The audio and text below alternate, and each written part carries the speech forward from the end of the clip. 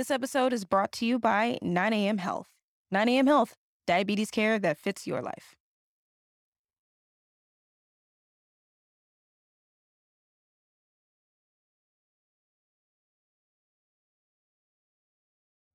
Hey everybody, welcome back to another episode of Healing in Hindsight, your no BS source for thriving with diabetes. If you don't know, I'm Taylor Danielle. I'm going to be your host today. And this week's guest, I'm really excited to have, and it's totally awesome because we coordinated through literally 3 different countries and time zones. So I'm really appreciative of these wonderful ladies. And that is Taja and Sarah from Diabetes Uncensored with an S. These ladies have been doing live on Instagram, actually. I'm talking about all of the things that sometimes we don't want to talk about and pulling all of the layers back on living with diabetes and how we overcome things like intimacy and sensuality and being able to feel confident in your body, even though you might have diabetes technology like a CGM or an insulin pump. So I'm really excited because we get nice and nitty gritty with it. I think you guys are going to enjoy it. We talk about everything from body image to sexual intimacy to self-acceptance, all kinds of stuff. And I think it's going to be a really valuable conversation for you to listen into. So I won't hold you up any further. Just a heads up, this is the only video part that you'll see. The ladies decided that it would be best not to be on video. So you'll still be able to hear their lovely voices. But yeah, let's do it. Perfect. You're listening to Healing in Hindsight, your no BS source for thriving with diabetes. What's up, guys? I'm Taylor Danielle, and it's my goal to help millennial diabetics like myself live an amazing life without your diagnosis getting in the way. I get it. I was diagnosed back in 2015 with type 2 diabetes, and it was really hard to find people around my age to understand how to travel, socialize, or even have meaningful relationships. But I feel like with a focus on mindset, perspective, and nutrition, together we can take back our health and our lives. Consider this the red table talk, but for diabetics. Minus the entanglements, though. So let's do it. Well, hi, ladies. How are y'all doing today? Hi, I'm good. How are you? Doing good. Well, I'm excited that you guys were willing to hop on. We have, although technically 2 of us are in the same time zone, but we're in 3 different places. We've got Texas, Costa Rica, and Australia. And it's evening for 2 of us, and it's morning for our Australian friend here. Thank you for being willing to coordinate this, because it can be a lot. You guys are my second duo guest, where all 3 of us were in different places. So it's really nice when that goes Yeah, smoothly. the power of the internet, right? Internet is strong. Yeah, Internet is I'm still on my first especially after the coffee, past so year. bear with me. No worries, no worries. And I have my water here. I know. I just chugged some electrolytes because we were celebrating a friend last night, and I'm glad we got to bed early, like true adults, to ensure it wasn't craziness this morning. Well, cool. Well, I'm really excited to have you both on because something that I've taken notice of is your show on Instagram, Diabetes Uncensored, and a play on the words with the uncensored part. For those who know CGM Life, everybody's got their sensor that they got to keep on.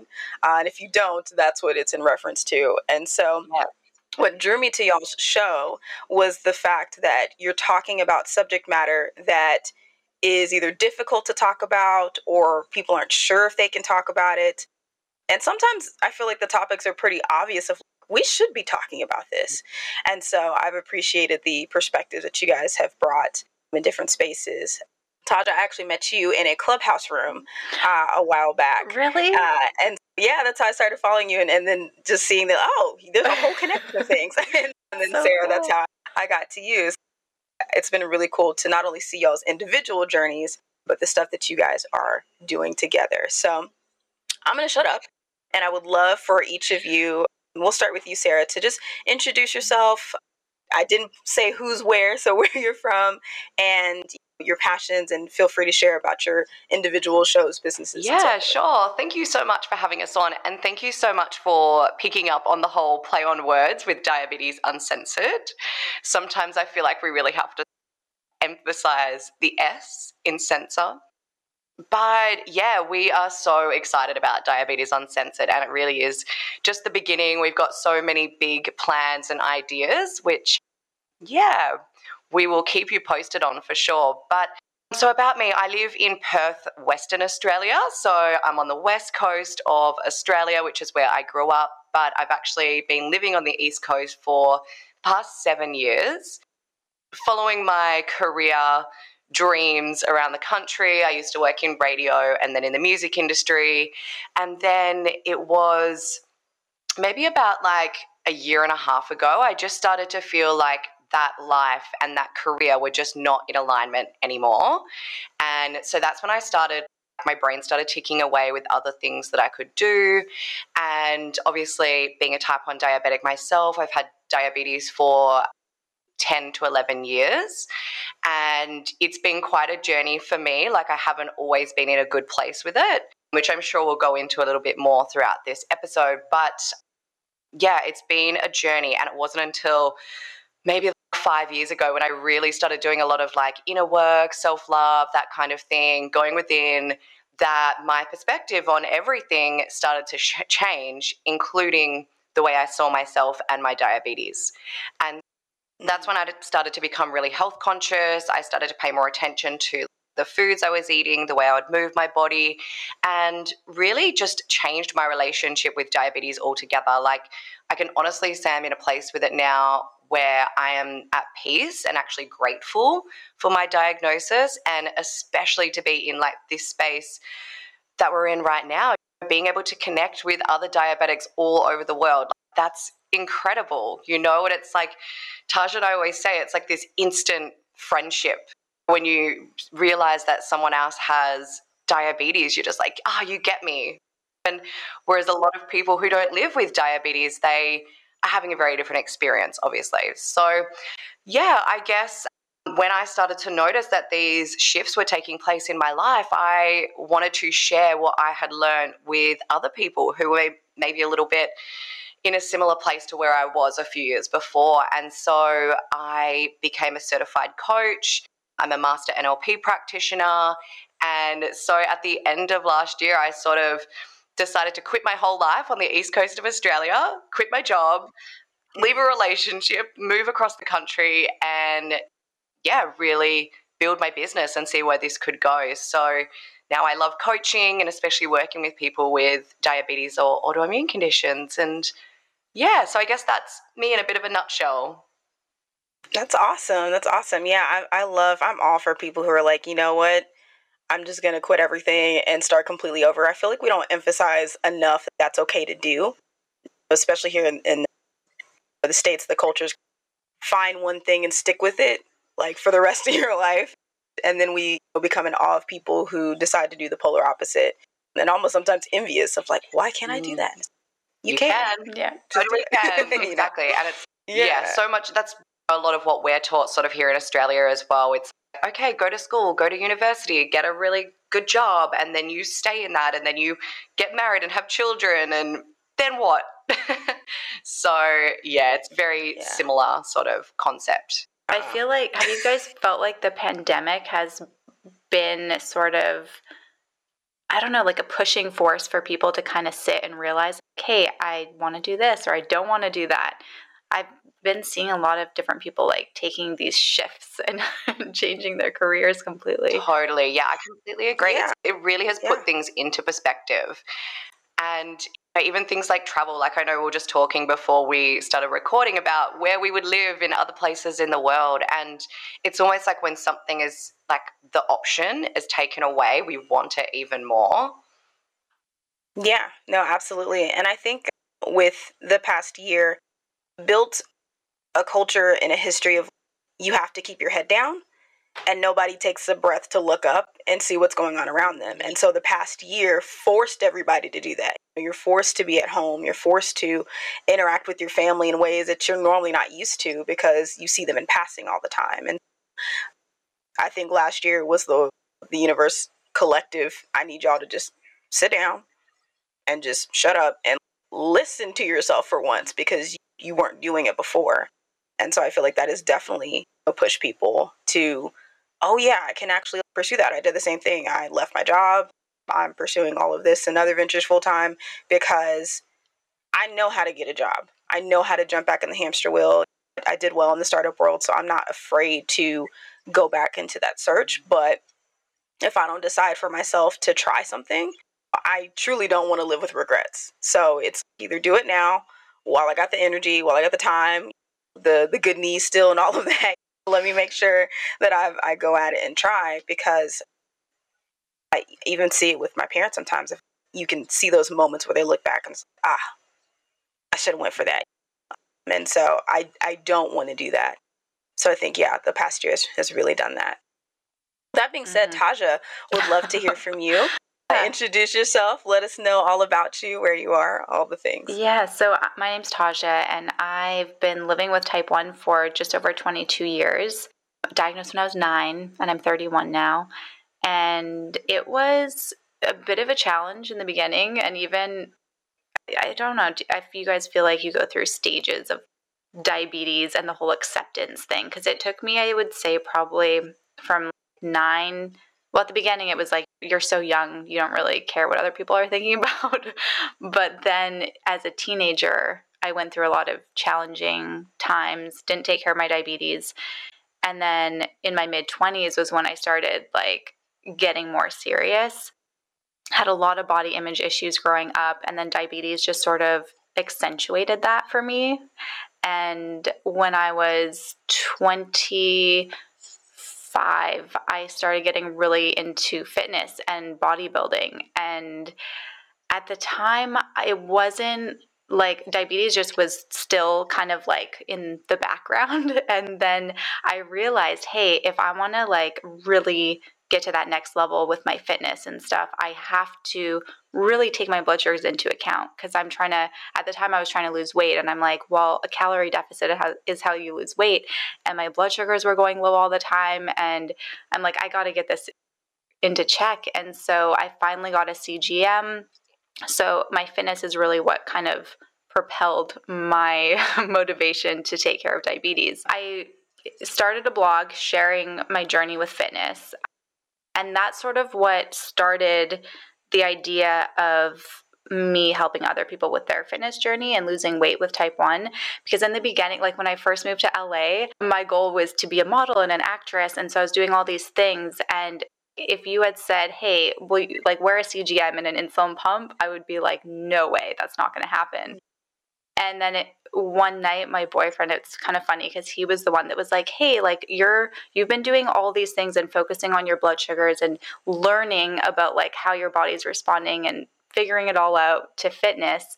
Why don't you do something with that and like, help people? And I'm like, that's such a bad idea. Like, I'm never going to do that. I was still in that like mindset of, I don't want to show diabetes.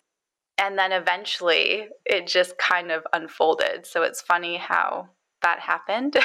But I started helping people. I started coaching people. And then I changed my blog and started a podcast. And that's sort of like the beginning of where everything started. And now we're here. So in a nutshell, I guess that's kind of the beginning. And yeah. That's awesome. That's awesome. Yeah. So it sounds like we all have what feels like similar stories. And I even hear that from other folks of like somehow your diabetes has pushed you into your potential calling, right? Of this is the thing that you were really meant to do, or that you're meant to shed light on. Because I've definitely did the thing where I'm like, I'm just going to run around and not even pay attention to it. And I thought my life was being a corporate trainer. That's what I was good at. That's what I enjoyed doing. I loved onboarding people and getting them acclimated and developing them. But at the same time, it was just like, that's not exactly what I want to do the rest of my life. I like the training people part, not the corporate side part. And it's interesting how something that you're trying to hide still found its way to show itself. And now you're doing amazing things for people. So totally. Really cool. Like a bit of a blessing in disguise almost. But in hindsight, looking back, it's oh, wow, if I wasn't diagnosed with diabetes, maybe I wouldn't be doing what I'm doing now. Sure. I definitely think I'm the baby of the group. I'm only about 6 years in, but I don't think I would have done anything. I think I probably would have stayed stuck in a lot of stuff, actually, and things would look a lot different. So it's an interesting thing to be grateful for something that, in a way, if you could choose not to have it, you wouldn't. But at the same time, it's what pushed you, and it's finding the small moments, I guess, and appreciating that. I also wonder, like, similar to what we were saying before, about how COVID has really influenced us to sort of like, well, slow down a little bit, which then puts things into perspective. Like, same with diabetes. Like, in my experience, and whether like I'm always consciously aware of it or not, I think having this diagnosis and this lingering disease has sort of made me take life less for granted. And so I definitely have wanted to jam pack my life with as many experiences as possible, whether that be travel and just taking risks and all of these things that maybe I wouldn't be in that mindset if I didn't have a diagnosis that could have an impact on quality or length of life.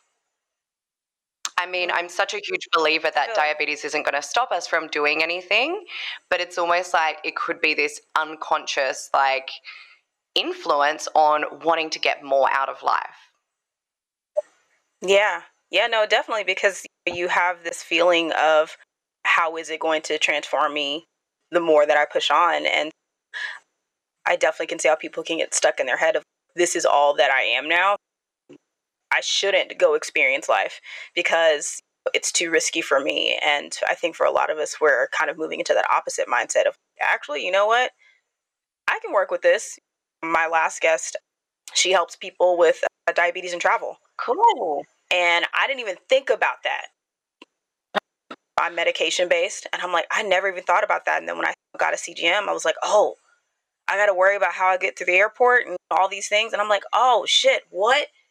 Dude, I got to talk to you because I did not think about any of this. And to see that someone has figured it out and it's like, hey, we can. Like, it shouldn't hold you back. And even learning about how certain countries are really accommodating for getting you your supplies and things like that. Like, it's so cool to hear, and it just further pushes you to go experience life. Amazing. So now I have it's really cool. And she's originally from France, but now she's in the UK. It's super cool. She's traveled over 28 countries. Wow. I love it. Yeah. We've definitely, in fact, I think we talked about that on one of our Diabetes Uncensored Instagram lives about traveling with diabetes. And yeah, it's so interesting to hear all the different stories. I feel like everyone's had some kind of an experience. Yeah, I still get anxiety. Yeah. I imagine. Yeah. Especially traveling overseas to a country that, like, you're not really sure how their healthcare system works, things like that. I didn't even think about, should I get a doctor's note for these kind of things? I never thought about if my prescription runs out or if I lose it or I lose my bag. I was like, I've been traveling, at least stateside, for a minute, and I didn't even think about none of that. Like, I'm Really. Especially if English is a barrier as well, or language is a barrier. I had an experience once. I was in Venice, Italy, which is a very obviously like isolated part, and I ran out of my long-lasting insulin like on the first day being in Venice, and I was like, oh my God, what am I going to do? So anyway, I went to the nearest pharmacy and they didn't have any really idea what I was talking about. Language was definitely a barrier. So then I've had to find another one, and they've had to order it in from the mainland, which then took another day. So I was actually without long-lasting insulin for a little bit, and it cost me so much money because obviously in Australia I am entitled to subsidization on my insulin, but in a foreign country I'm not entitled. So it cost me a lot of money. I definitely had to get my travel insurance involved, and it was just super scary. I think that was the main part. I was like, what if I can't get it? So, yeah. Dude, we'll definitely check out the Diabetic Travelers Network. I think even in my show notes, she left a free guide for getting through the airport, all kinds of stuff. She shares a lot of great tips. The founder, Julie, is her name. And yeah, I was so glad I found her account on Instagram. I was like, I didn't think about any of this. And, I'm going to check her out. it's totally, like, I could totally, especially for you guys having to take insulin manually, like, I would be terrified. And I could only imagine how that must feel in that moment of, like you said, what if I couldn't pay for it? What if I couldn't afford it? Because I wasn't aware of how that country system works. So I'm glad it worked out, though, because, ooh, that's scary. Yeah. Okay, so I really want to ask you guys, I ask all of my guests this in some form, but especially when I have diabetic guests, because I know there's so many of them, and I love hearing everybody's perspectives. And Taja, we'll start with you. But I want to know what's one misconception about diabetes that you just want to, like, stop the madness. Please stop thinking this. This is not how this works. All right. I know there's a lot, but I would love to hear one misconception that you just want to completely myth bust right here on the spot. It's like, it's so hard to pick just one because I feel like there's so many. But one that I actually believed myself for a really long time and is the fear of insulin and weight gain. So that would be one that I think is really important because I think it's one that many people struggle with who are trying to lose weight or feeling that struggle themselves. Because really, yeah, insulin is a hormone, but it's not the main cause for weight gain in type 1. It's taking too much insulin and then having low blood sugar and then having to eat a bunch of calories treating it. So that's the number one that really I would like to bust through. Yeah. Very nice. I didn't even know that myself, but now it makes sense when you say it in sequence of, okay, when you're trying to treat a low, especially I have the tendency to binge eat when I hit a low, and trying to pause yourself and slow yourself down enough of, don't tear up the entire house. Don't get on the food app and order the entire menu. Slow down, drink something a little bit, because you feel, it's not a fun feeling going low. And so when you feel it, your biggest concern is just, I need to get this up now before it's too late. So awesome. Sarah, what is your misconception that you want to make? Yeah, so I agree. There's so many. And I think there's a couple that spring to mind for me. What, first of all, is one that I've had a lot in my life, and that's, you don't look like you have diabetes. And I'm like, well, what does diabetes look like? Because it's an invisible illness, there aren't often physical symptoms on the outside. So people just make these assumptions around what diabetes would look like, but I don't even think they've probably even taken the time to consider what it would look like anyway. I think also it's not something that bothers me as much anymore, but I definitely used to feel super triggered when people would sort of tell me about diabetes, people who weren't living with diabetes. And I'm just like, wait, hold on, like, how do you know? And how could you possibly know if you're not living with it? So that used to really trigger me. And again, it comes back to that mindset shift for me. And now I see those misconceptions and those assumptions as like opportunities for me to sort of set the record straight. But I used to feel really, triggered and angry about it. And I would just tell people, go Google it. I just wouldn't even give them the time of day. I couldn't even be bothered. But then something that I'm super passionate about now in wanting to help other diabetics and work with other diabetics is helping them work through that, their like maybe limited beliefs around what they can and can't do as a diabetic. Because I just believe that we can do absolutely anything and it shouldn't hold us back in any kind of way. And of course, we're going to experience challenges, but challenges are good. Challenges mean we're growing and we just need to learn to work with it. So that's something I'm super passionate about now. And that's why I love working with Taj, because she's got a similar like perspective on this. And we just really want to empower diabetics rather than buy into the whole victimhood and what could go wrong. And yeah, that's probably the number one for me. Ooh, I'm loving this already because man, I'm just going to jump into it. I really want to talk about body image because I've seen you both share really great stories on your personal pages about it.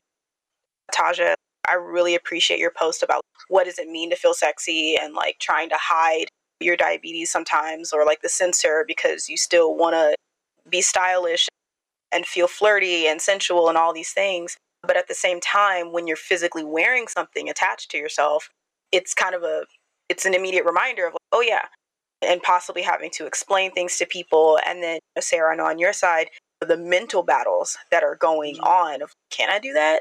Should I be able to do that? Can I be girly and flashy and all these kind of things without worrying about, is someone going to take me seriously or not, especially with dating? So I'm excited to get that. Okay. I want to know, Taja, I'm going to start with you.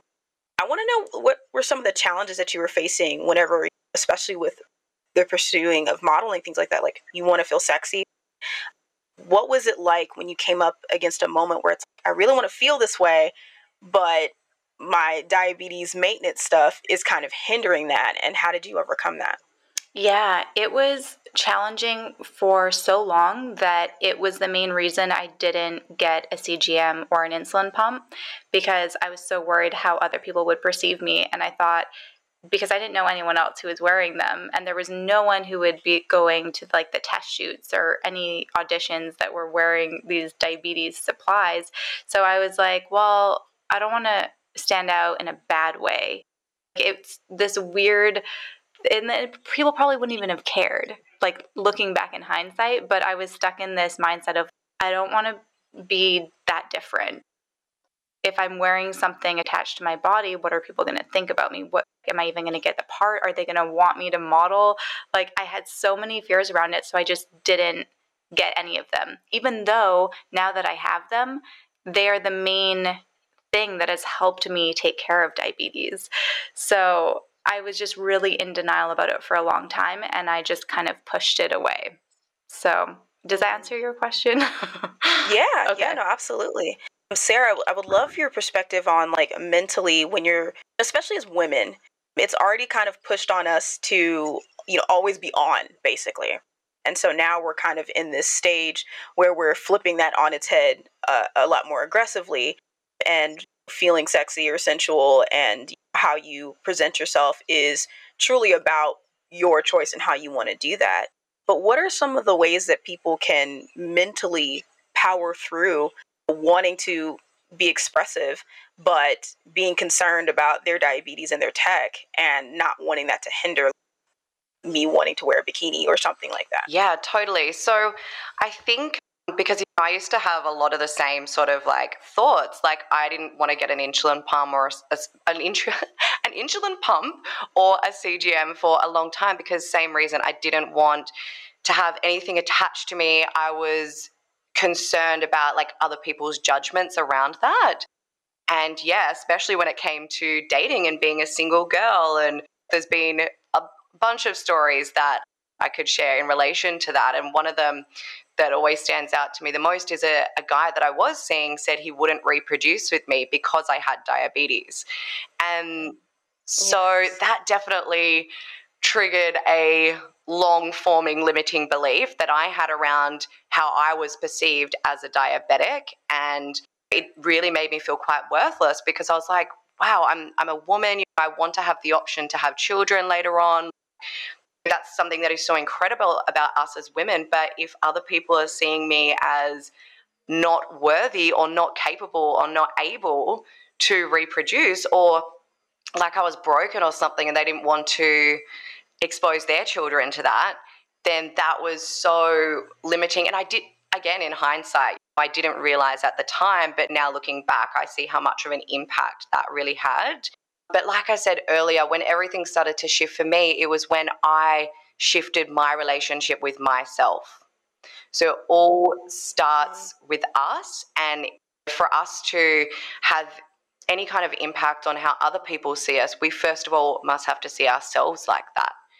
And so for me, what really changed everything was that self-love journey and going within and like working with coaches and an energy healer I loved working with. She changed a lot of things for me. That's when I started to shift all of these other ideas and limiting beliefs that I had around diabetes and health and how other people saw me. And it's interesting because a lot of the time, these ideas that we think people have about us are actually just ideas that we have about ourselves. And it's often, sometimes not even true. It's just like a story that we've made up in our head. So actually that's a little tool that I like to use with myself and my clients and that sort of thing. And that's just asking ourselves, like, well, is it true, that idea, that thing that I'm thinking about diabetes or whatever the situation, is it actually true? And if I still believe that it is true, then what evidence do I have to back that up? And that's why I think these conversations are so important as well, and like sharing our experiences on social media, because it really can help to, well, I guess, empower us individually, but also get the truth out there. Yeah, no, I think you brought up a really valid point, which is something that I went through last year purposely because of the slowdown. It was just like I was struggling so much with my body image, and it had already been an ongoing thing. I mean, again, as women, when are you not thinking about what you look like sometimes, especially when it's projected on you growing up and when you start to date and all those kind of things of how you should be, look, whatever, and who's attracted to you based on that. But it was really hard in on my relationship of I just couldn't stand even looking at myself sometimes because it was so hard, especially as a type 2, because the kind of nasty end of it, of people not really knowing what diabetes looks like, is when you start to define the type that you're having to manage. Like, oh, you caused that. Oh, just lose the 40 pounds and you'll be fine. Oh, well, if you just, all these things that start to rain down on you, and you're just like, I'm already struggling with today's beauty standards, and now I'm medically fat. Cool, thanks for that. So it's just like having to struggle through all of that. And I had to sit there and say, you know what? I got to feel okay with myself. If I don't feel okay with what I look like on the outside, there's no way I can communicate with my partner what intimacy feels like for me, because I'm struggling to engage because I don't like me right now. And so it did lead to me getting with a sensuality coach and reconnecting with my body and appreciating my body where it's at, and recognizing how much protection it's brought me through despite being a diabetic. Like, I got the whole ass pandemic. You know what I mean? I think a lot of people don't fully realize that, is your body has taken you through a lot. And so there has to be extremely high level of appreciation for what you have, because I feel like the minute that I stopped wanting to change so much and just said, you know what, just thank you for bringing me right here, everything unlocked for me about how I felt myself physically, how I treated myself. And even though there's still moments where you slip off a little bit, but you're not guilt tripping yourself so hard, because it's just, we had a moment, we wanted chocolate, it's cool. So it's just one of those things where you truly have to learn how to love yourself and be in a deep relationship with yourself before you can start to communicate that outwards, or, you know, even take on some of the misconceptions and things about how you see yourself. So I think that's a really valid point, because things completely, and not only just physically, like opportunities started arising simply because I just said, I'm the shit and I'm just going to own that, and the rest of y'all can kick rocks. Like in that form. So it was crazy because, you know, it's an energetic thing. That you just said it. It's totally the energy that you bring when you like ignite that light inside of you. It's crazy. I totally feel that. Yeah. And it was insane. And there's still moments too, but it's cool to be able to snap yourself out of that. Once you've experienced it and you're like, oh, I'm off my game. Hold on. Let me go take some time and recharge myself. Then it's like, all right. And that's such a good point as well. As we always say, it is a journey. And of course, there are going to be days where you still have those sort of quote unquote negative thoughts, you know, about yourself or the world. But it's just being able to have those tools and those processes where you are able to work yourself out of it, and quite quickly, rather than sitting in that energy and just feeding it. Because where focus goes, energy flows. And so I think that's the thing that's certainly helped me on my own journey, and also working with clients and everything. It's about having the tools, being able to work through those emotions rather than sitting in them and allowing them to expand and grow. Yeah. It's so beautiful, because it's like, what's coming to mind for me is like just being able to observe those moments and those parts of ourselves. It's like, we all have them.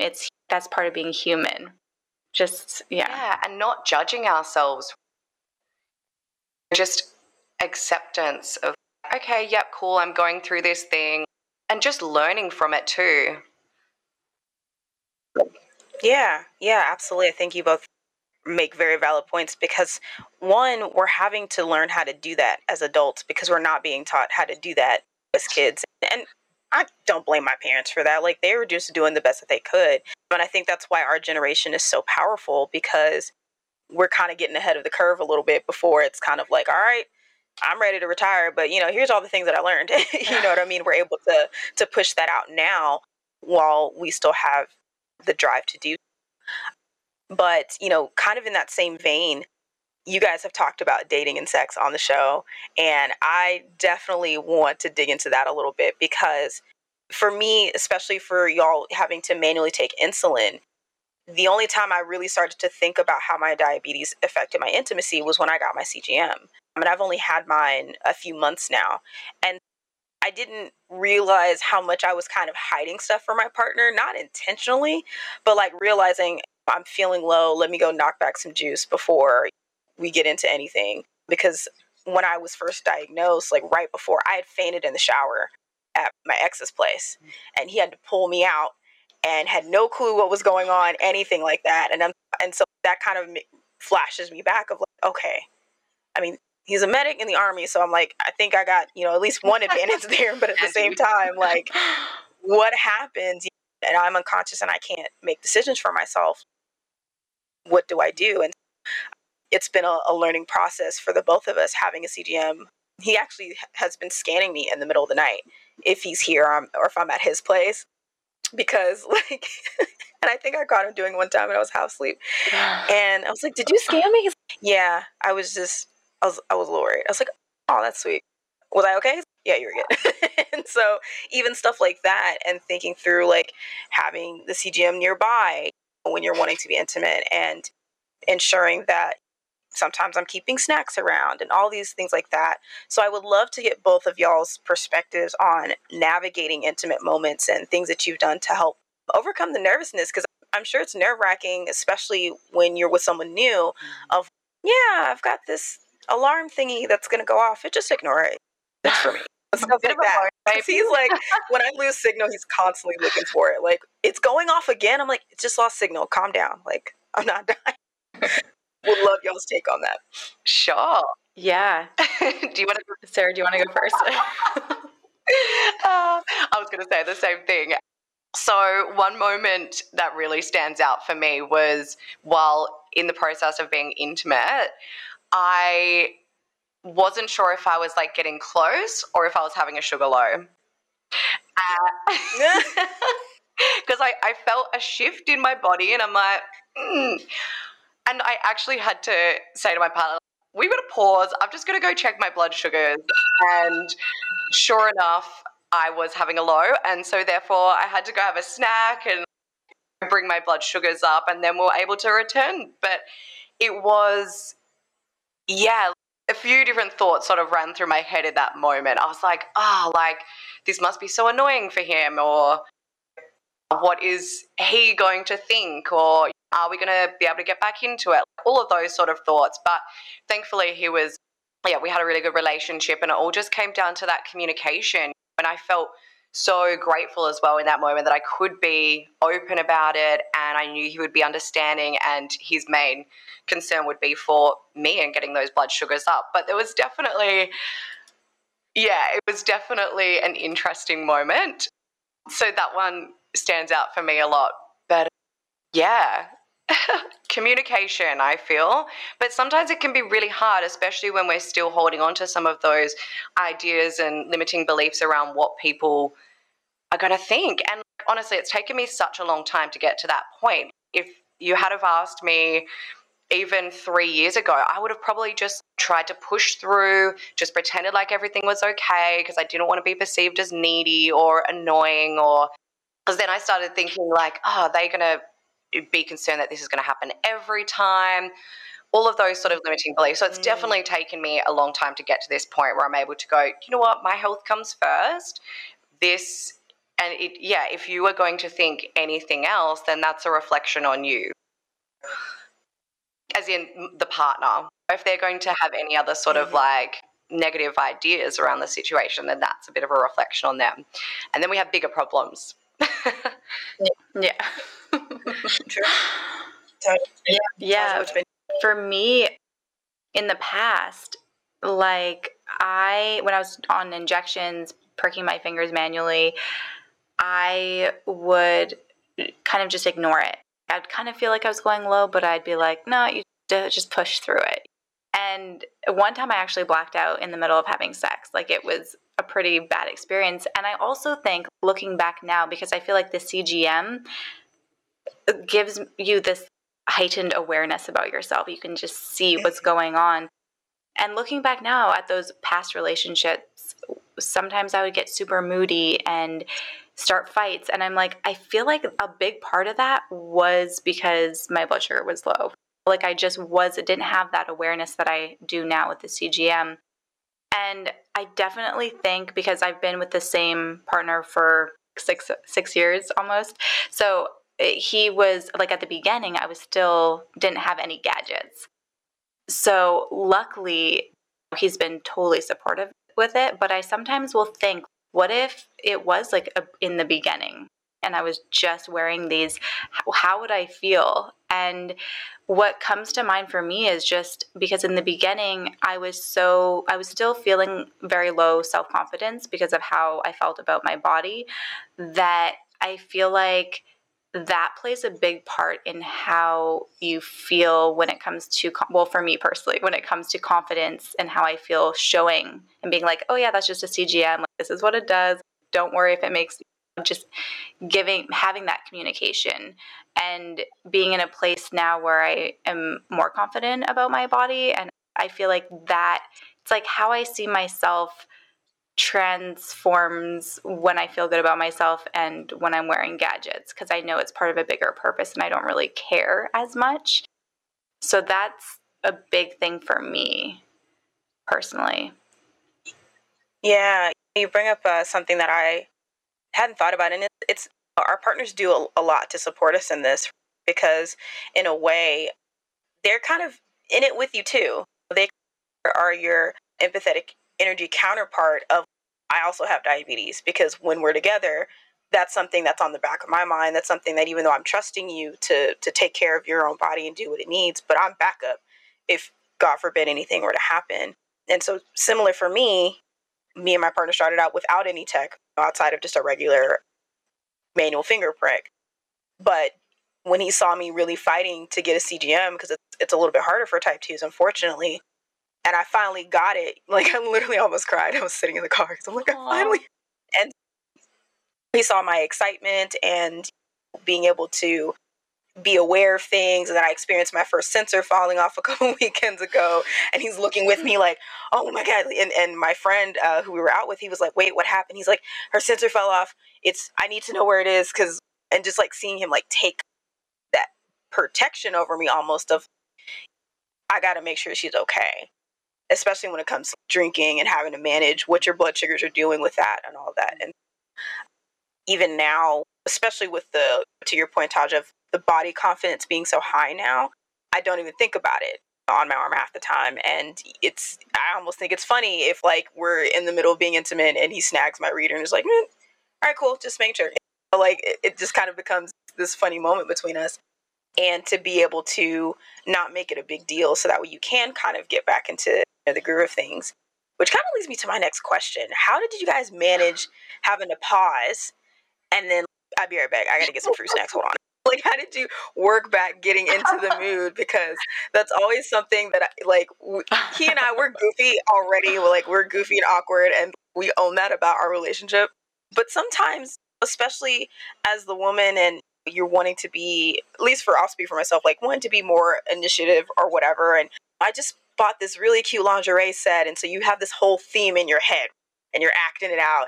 And then goofy shit happens and you're just like, oh, that didn't go how it was supposed to go. And I had to pause and get a snack. And like, how do you get back into that headspace without it, being awkward? Because that's one of my things. Like, I really like wearing all of these flirty thingies, but it's not comedy hour. Like, I'm trying to set a tone here. Yeah, I know. the idea of me prancing around in lingerie, like it's totally not my jam. Because same thing, I'm like, I have this idea of that looking really sexy in my head, but then it just doesn't feel natural to me. And I'm like, oh, let's just make a joke about this. How did I get back into the moment? I've really got to think about this. I think we probably just waited a little bit and I felt okay. And I think we just got straight back into it. Straight to the point. No need to rev the engine anymore. It's still there. Just had to add a little bit more gas. Yeah, exactly. Yeah. That's, yeah. I feel What about you? Yeah, no, I can piggyback on that because I feel like what else can we do? I feel like it's just a moment that if we make a big deal about it, it just makes it more awkward. Well, for me. So it's better just to be like 1 second. And what I've noticed too is there's no way that I can have an orgasm or anything unless my blood sugar is in range. It just doesn't happen. So I think luckily my boyfriend he's all for it. So he'll be like, no, like, how's your blood sugar? We'll be like in the middle of doing stuff. He'll be like, how's your blood sugar? I'm like, excuse me, that's not, I'm fine. So he's very like hyper aware of like, okay, are you in a good range? Which is nice. But yeah, like Sarah, if I have a low or something, we'll just pick back up where we left off and just start from zero again. Build it up again. Kissing, some foreplay, and then Yeah. I never thought about that, about like how your orgasms can be affected by your blood sugar range. Obviously, like super low, it's more of just, I don't want my body to slip into a state where it's just completely not fun anymore. But even if going too high, and one of my previous guests who's also a nurse talked about how women can experience dryness and things like that whenever their diabetes is kind of out of control.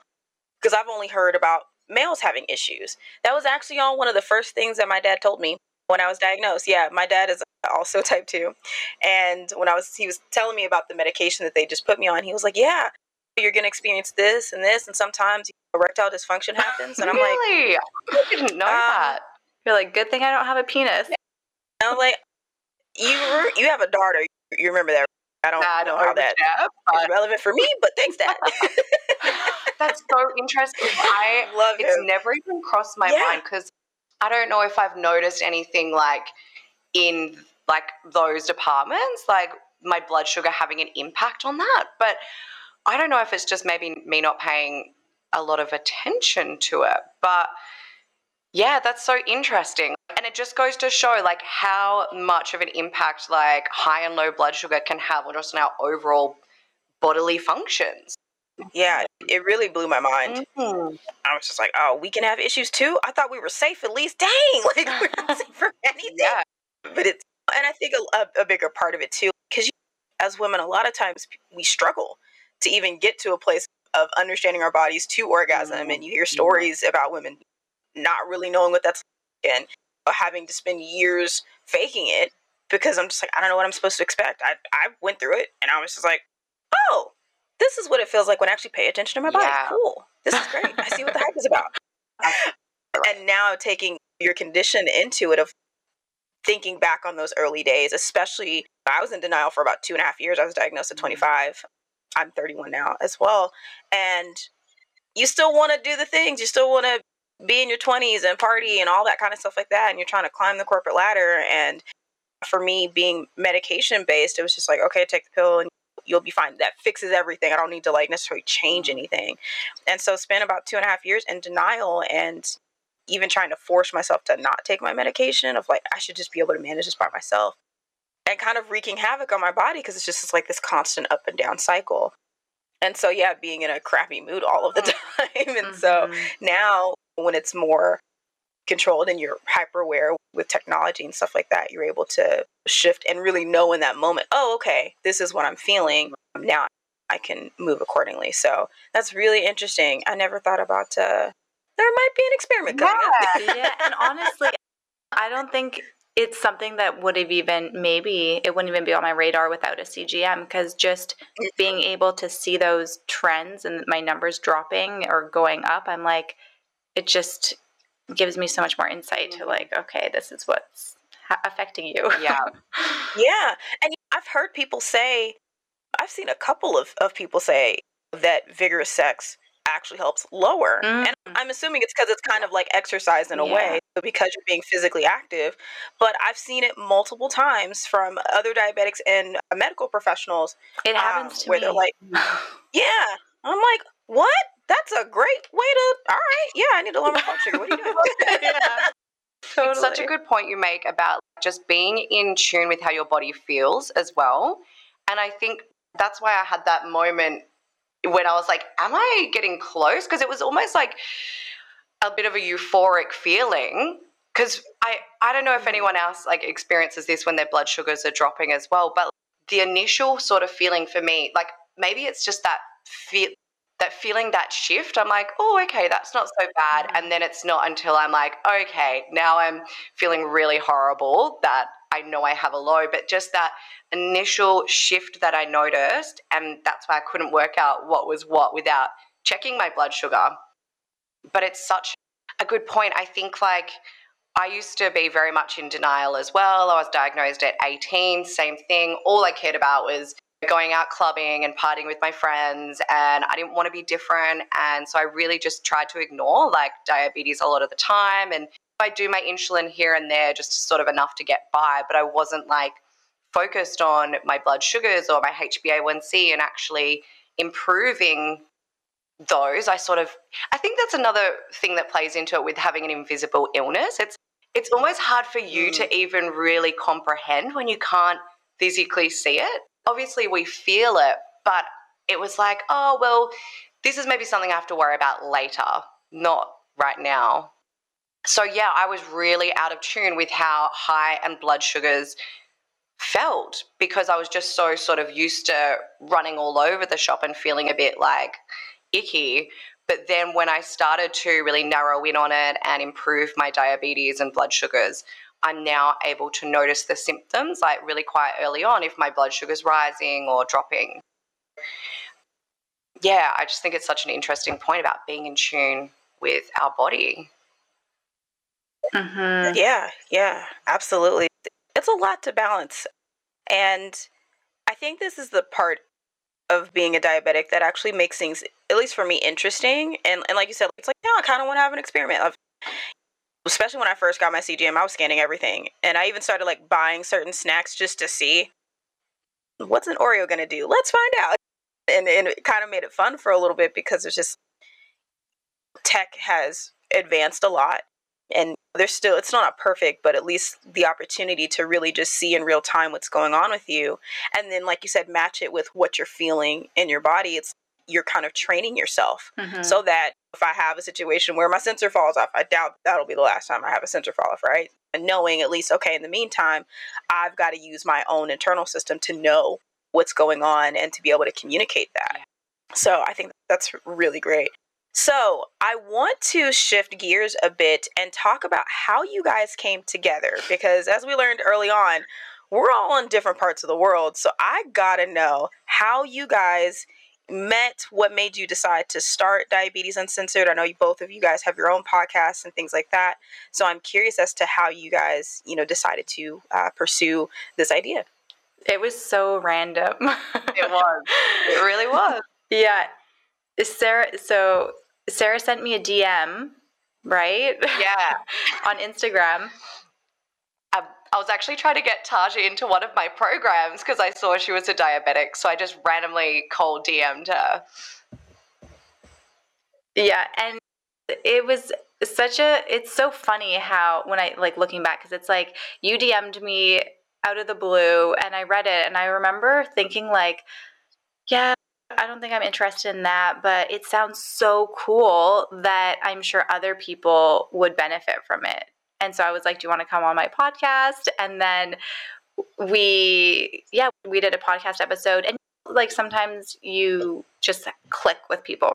And we were like, after we were done recording, we just kept talking.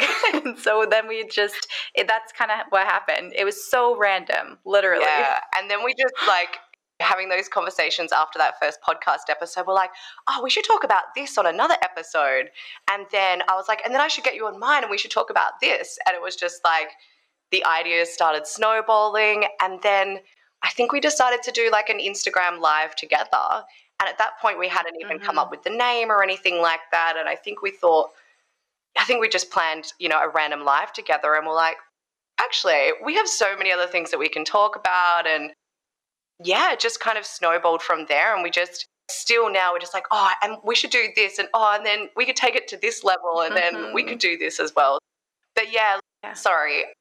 So yeah, like now in hindsight, looking back, I'm so glad I sent Taj that random DM because it obviously was like meant to be, because yeah, we just are on the same page and have all these awesome ideas and a real mutual like why and intention for wanting to help other people.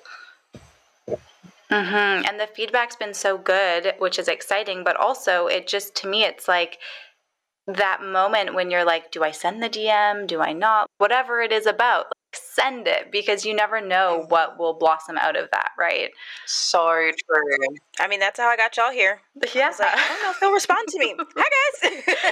Exactly. And I've been shocked that I've been reaching out to people and people that, especially when we're in the world of numbers. So it's, oh, well, I'm a small podcaster compared to these people, and like they're not going to pay attention to me.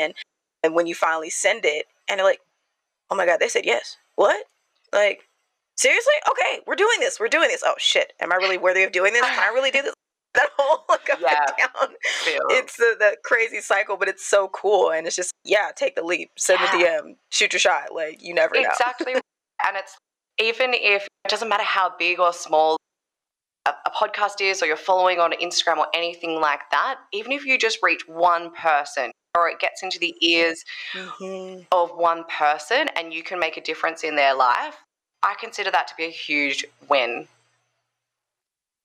Yeah, there's something on that note where I forget where I heard it. I think I've heard it from a few different places where it's like, whether you have 100 followers on Instagram or whatever it is, maybe a podcast or whatever, 100 people, doesn't seem like a lot when you're comparing it to people who have millions. But imagine if you were in one room and 100 people were there just to hear you speak. That's a huge achievement. So, yeah, exactly. I need to remember that sometimes because, again, everything is, how many downloads do you have? How many unique listeners and how many people on Instagram? And I remember I celebrated the 300 milestone for the show Instagram. And I was like, I just care that 300 of y'all like are here. Yo, it took 300 Spartans and they held it down. I'm just saying, like, it really is a lot. And when you put it in that perspective of, if I was in a room with y'all, I'd actually probably need a stage. Yeah. Because I couldn't be able to see all of y'all, you know what I mean? And it almost sounds like when you look at it that way and then you look at someone who is like thousands and thousands, I'm like, oh, I couldn't imagine actually standing in front of y'all. We need an auditorium, like shit. Yeah. I think that's a great perspective, is that if you were actually physically in a space with them, would you feel the same about who you're reaching? And I do have a follower who, her son is type 1, and she heard an episode that I try to post episodes on IGTV as well as the normal podcast space, and I had a male guest on and he was diagnosed at 7, and she DM'd us and she was like, thank you so much. Me and my husband were laughing and we're crying and we're learning so much because you're sharing these experiences. And I'm like, that's it. That's the one part that I'm like, I'm doing what I'm supposed to do in the world. Because when someone says, this is helping me and this is relieving me from not freaking out, especially if you're a parent, like, cool, because it's a ripple effect. Because I would only imagine, like, hey, when I connected her with my friend that's a nurse, because she's a pediatric nurse at that, and she's type 1. So I said, hey, well, if you have questions with how to manage with your son's stuff, reach out to her. And she did. And so it's like this chain reaction of collaboration over competition. And I think that's one thing that I'm seeing a lot, specifically in the diabetic community, where we're being more open to connecting because we're all pretty much saying the same message, just from our own unique perspectives. So we're here, we can do anything that we want to do, and you don't have to sit in silence and suffer because you're not sure. We're here to help. And so I think that's the beautiful thing about when you have a shared condition, like at its core, we all get it, no matter what type. And it's so beautiful too, because it's like everyone, even though we are all living with the same ups and downs, highs and lows, there's really no right or wrong. So you can't be like, oh, I don't want to share this because people are going to judge me. But it's such an individual disease that it doesn't matter. Like, you're sharing your experience is going to help so many people in learning how to apply that to how they manage theirs. So true. And we talked about this in one of the Diabetes Uncensored lives as well, but it's such a journey when everyone's just at a different stage of their journey. Like, I had a friend reach out the other day, and he's just been diagnosed with severe osteoarthritis. So not diabetes, but he reached out because he's obviously having to deal with the diagnosis of a chronic condition where there's, no cure, and it's something he'll have to live with for the rest of his life. And it was a nice reminder to me of those early stages experiencing a diagnosis, because he's completely in this grieving stage at the moment. He's unable to see any sort of light at the end of the tunnel yet. And it sort of took me back to when I was first diagnosed as well. And it also helped me to be more empathetic to myself as well, because the advice I gave to him was, you are allowed to experience anything that you are feeling right now. You're allowed to be angry. You're allowed to be sad. You're allowed to be whatever. It's all relevant, and this is part of your journey. And I can see that he'll be able to use it as his superpower at some point and help his clients, because he's a functional medicine coach. And so for him, it's a huge part of his identity that has been compromised as well.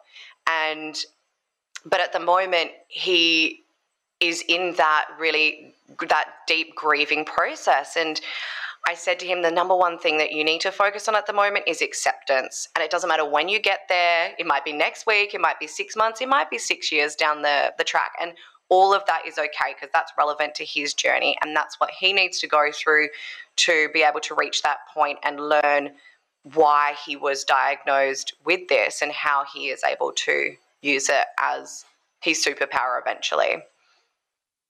And also not comparing ourselves to anyone else as well, because it is so individual. We're all diagnosed at different points in our life. And this is something I always say as well. We're more than just our condition, right? Because we're human first. We are experiencing all of life's stresses and challenges. And then we're also dealing with a chronic condition, which, is an extra challenge that the average person doesn't have to experience. Yeah, I think it's so important that we are just kind to ourselves and we don't compare ourselves to anybody else, because our journey is individual and, unique to us.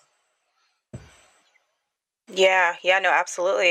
And that's kind of what my journey has led me to is, even though I do the diabetes side of things, like my own separate thing is coaching people to just be cool with themselves, both physically and mentally, because we've followed, I kind of see it as like somebody decided to say, hey, we should all act this way, think this way, and do these things because it makes me comfortable, versus, hey, this is who I am.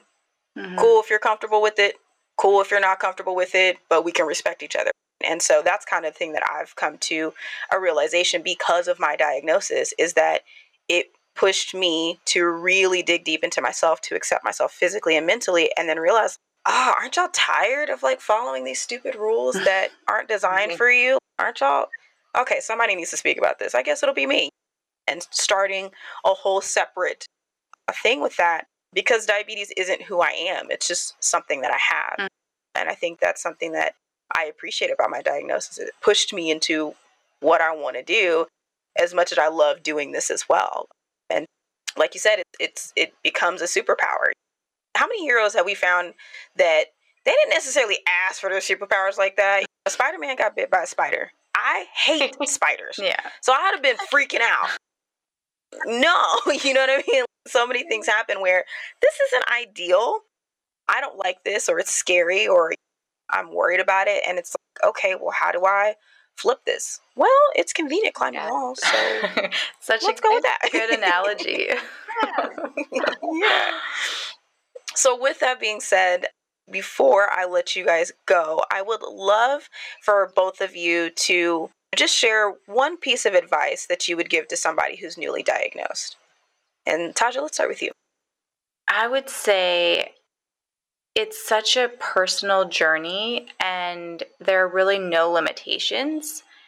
And the biggest thing is just to really focus on yourself and build awareness and knowledge, because it's the awareness part, I believe, that really it unlocks the doors to so many things, whether it be like awareness of, oh, like this is making me feel bad right now, or whatever it is, or this is helping me. It really, to me, is the foundation of being able to accept and just overcome those obstacles, because there will be obstacles, and it can be so difficult some days, but over time with all the awareness, it becomes so much easier to manage, and everyone will get there. So it's not like it's, and also I think we sometimes strive, I can't speak for everyone, to just be better every single day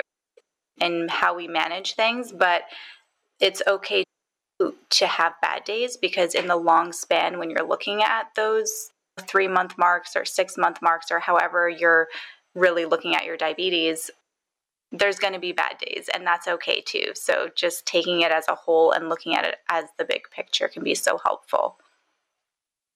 Yeah. Nice. Sarah, yeah, I completely agree with that. Like, awareness is so key. The moment we become aware is the moment we choose. And I think for what really changed the game for me was obviously doing, a lot of self-love inner work. So I would say spend some time with yourself, and maybe if a coach or a healer or anything like that can help you with that, then reach out, at least give it a go. So that's when things really started to shift for me, but also in realizing that I wasn't alone, because I felt super isolated when I was first diagnosed. No one in my family had diabetes. None of my friends had diabetes. I felt so different and alone, and I didn't really know who to turn to. And at that point, I wasn't ready to share any of my journey, because I was still processing it myself. So I wasn't ready to share it on social media. I was scared of that judgment that could happen, or I was still holding a lot of limiting beliefs. So I would say find the community, because there is such a community, and Instagram is incredible for that. And that's one of the best things about social media, is how it's connected us all. We wouldn't be sitting here having this conversation right now if it wasn't for social media. So we are so, I guess, blessed in that sense that we are living with the chronic condition during the times that social media exists, because, I can't even imagine not having a community of people in my space and in my life now who are going through a similar thing. So that's been such a game changer. So you're not alone, and you don't have to do it alone, and just reach out. And like we said before, just send that DM. You just don't know, if you're going through something and you're thinking these things, good chance someone else is as well. Mm-hmm. Absolutely, absolutely. I think the community has been the most common with other guests. That's how I started the show. I was looking for the community, but I was looking for it in a very skewed lens of they have to be mid-20s and they have to be type 2, because I thought that was the only people who could relate to me. And then when I, shifted to the podcast years later and started opening the doors for everybody, I found this strong hidden bond, and it completely changed my mindset. It's like, it doesn't matter what type you are. Like, there's a community of people who get it and will be your shoulder, who will be your advisor, like whatever you need. And so I've been so grateful for the community of people that I found, because, and when I meet others and I tell them like how I technically started this back in 2015 as a blog. They were like, why didn't I find you years ago? I'm like, why didn't I find you? Where were you? I was looking for you. So it's funny how we all have these connecting stories of wanting to relate. Because as humans, we want to connect, we want to relate. So absolutely, come find us. The hashtags are real deep, and you'll find everybody. It's honestly I didn't even know the T1D community or diabetes community even existed. And that's a big part of how I actually was able to accept diabetes. So I know, Sarah, you were talking about acceptance, which is such an important thing. And that's being able to see other people wearing a CGM who looked fit. And I was like, oh, hey, maybe I could wear a CGM too. It's not this picture that I had in my head.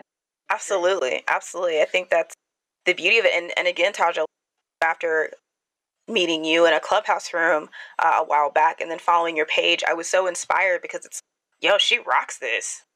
Like, you're hot. Let's just put it out there. If y'all go look at her Instagram, she's gorgeous. And so it's just like, oh, I can do that? I can look cute with my sensor? Really? Me too? Oh, okay. Like, it's inspiring, especially as women when we want to feel that way. And you're owning it. And so to find other people who model that feels really good, because then you're like, oh, I can do it too. I don't have to feel weird. It's summertime here and I hadn't even thought about getting in the pool. Because it's like, oh yeah, do I cover this thing? What do I do? I don't know. And so to know that I can lean on people of like, oh, I can get a patch thing or whatever, and I can still be cute in my bathing suit and it's fine. Like, all of that makes a huge difference. So moral of the story, community over everything. Yeah. Maybe. Okay, maybe equal to. But it's a huge part. It's so important. Yeah. Well, ladies, this has been awesome.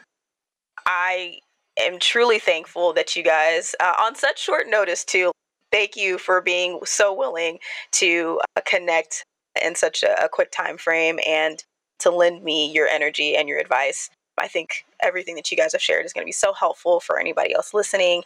And I want to ensure that people can find you. So starting with you, Sarah, where can people find you? How can they connect? Yeah, sure. Best place is probably Instagram. Of course, you can follow us at Diabetes Uncensored. We do have an Instagram page for the project that we're working on. We have something else cooking, which we're very excited about. But yeah, so Diabetes Uncensored with an S. And me personally, I'm at Serendipity Coaching on Instagram. So that's SARANDIPITY Coaching. Yeah. Awesome. And Taja, where can we find you? Yeah, so obviously, like Sarah said, Diabetes Uncensored on Instagram. And then my personal Instagram is at Taja Cato, TAJA, like the Taj Mahal. And I also have a podcast called More Than Just a Type. So that's on all the podcast platforms. Yeah. Awesome. And I will make sure that everything is linked in the show notes below. Guys, make sure that you go follow them and support everything that they're doing. I promise you will be inspired. Ladies, thank you again for your time. This has been so awesome, and I can't wait to see what you guys do. You guys already know every Tuesday and Thursday is where you can find me, either me or me and some awesome guests. But until then, we'll catch you guys next week. Thanks. That was an amazing conversation. Y'all, like, seriously, there's so many things to think about, to learn, to experiment with, and to understand this condition that we're living with. So I hope you enjoyed that.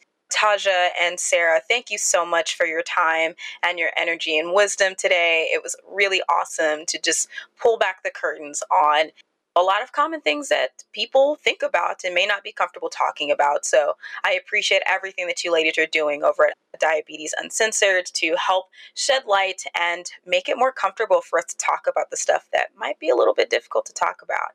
Be sure to go check them out to make sure that you're following them at Diabetes Uncensored. And remember, censored is spelled with an S. I'll make sure you have everything in the show notes below so that you can connect with them. And of course, check out Taja and Sarah separately, as they do have their own podcast and businesses, and show all your love and support to them because they're doing great things in the world. Of course, you already know, Tuesdays and Thursdays, so I will release you to the rest of your week. I hope you guys are having a great day, week, weekend, wherever you are when you listen to this. I'll catch you guys next time.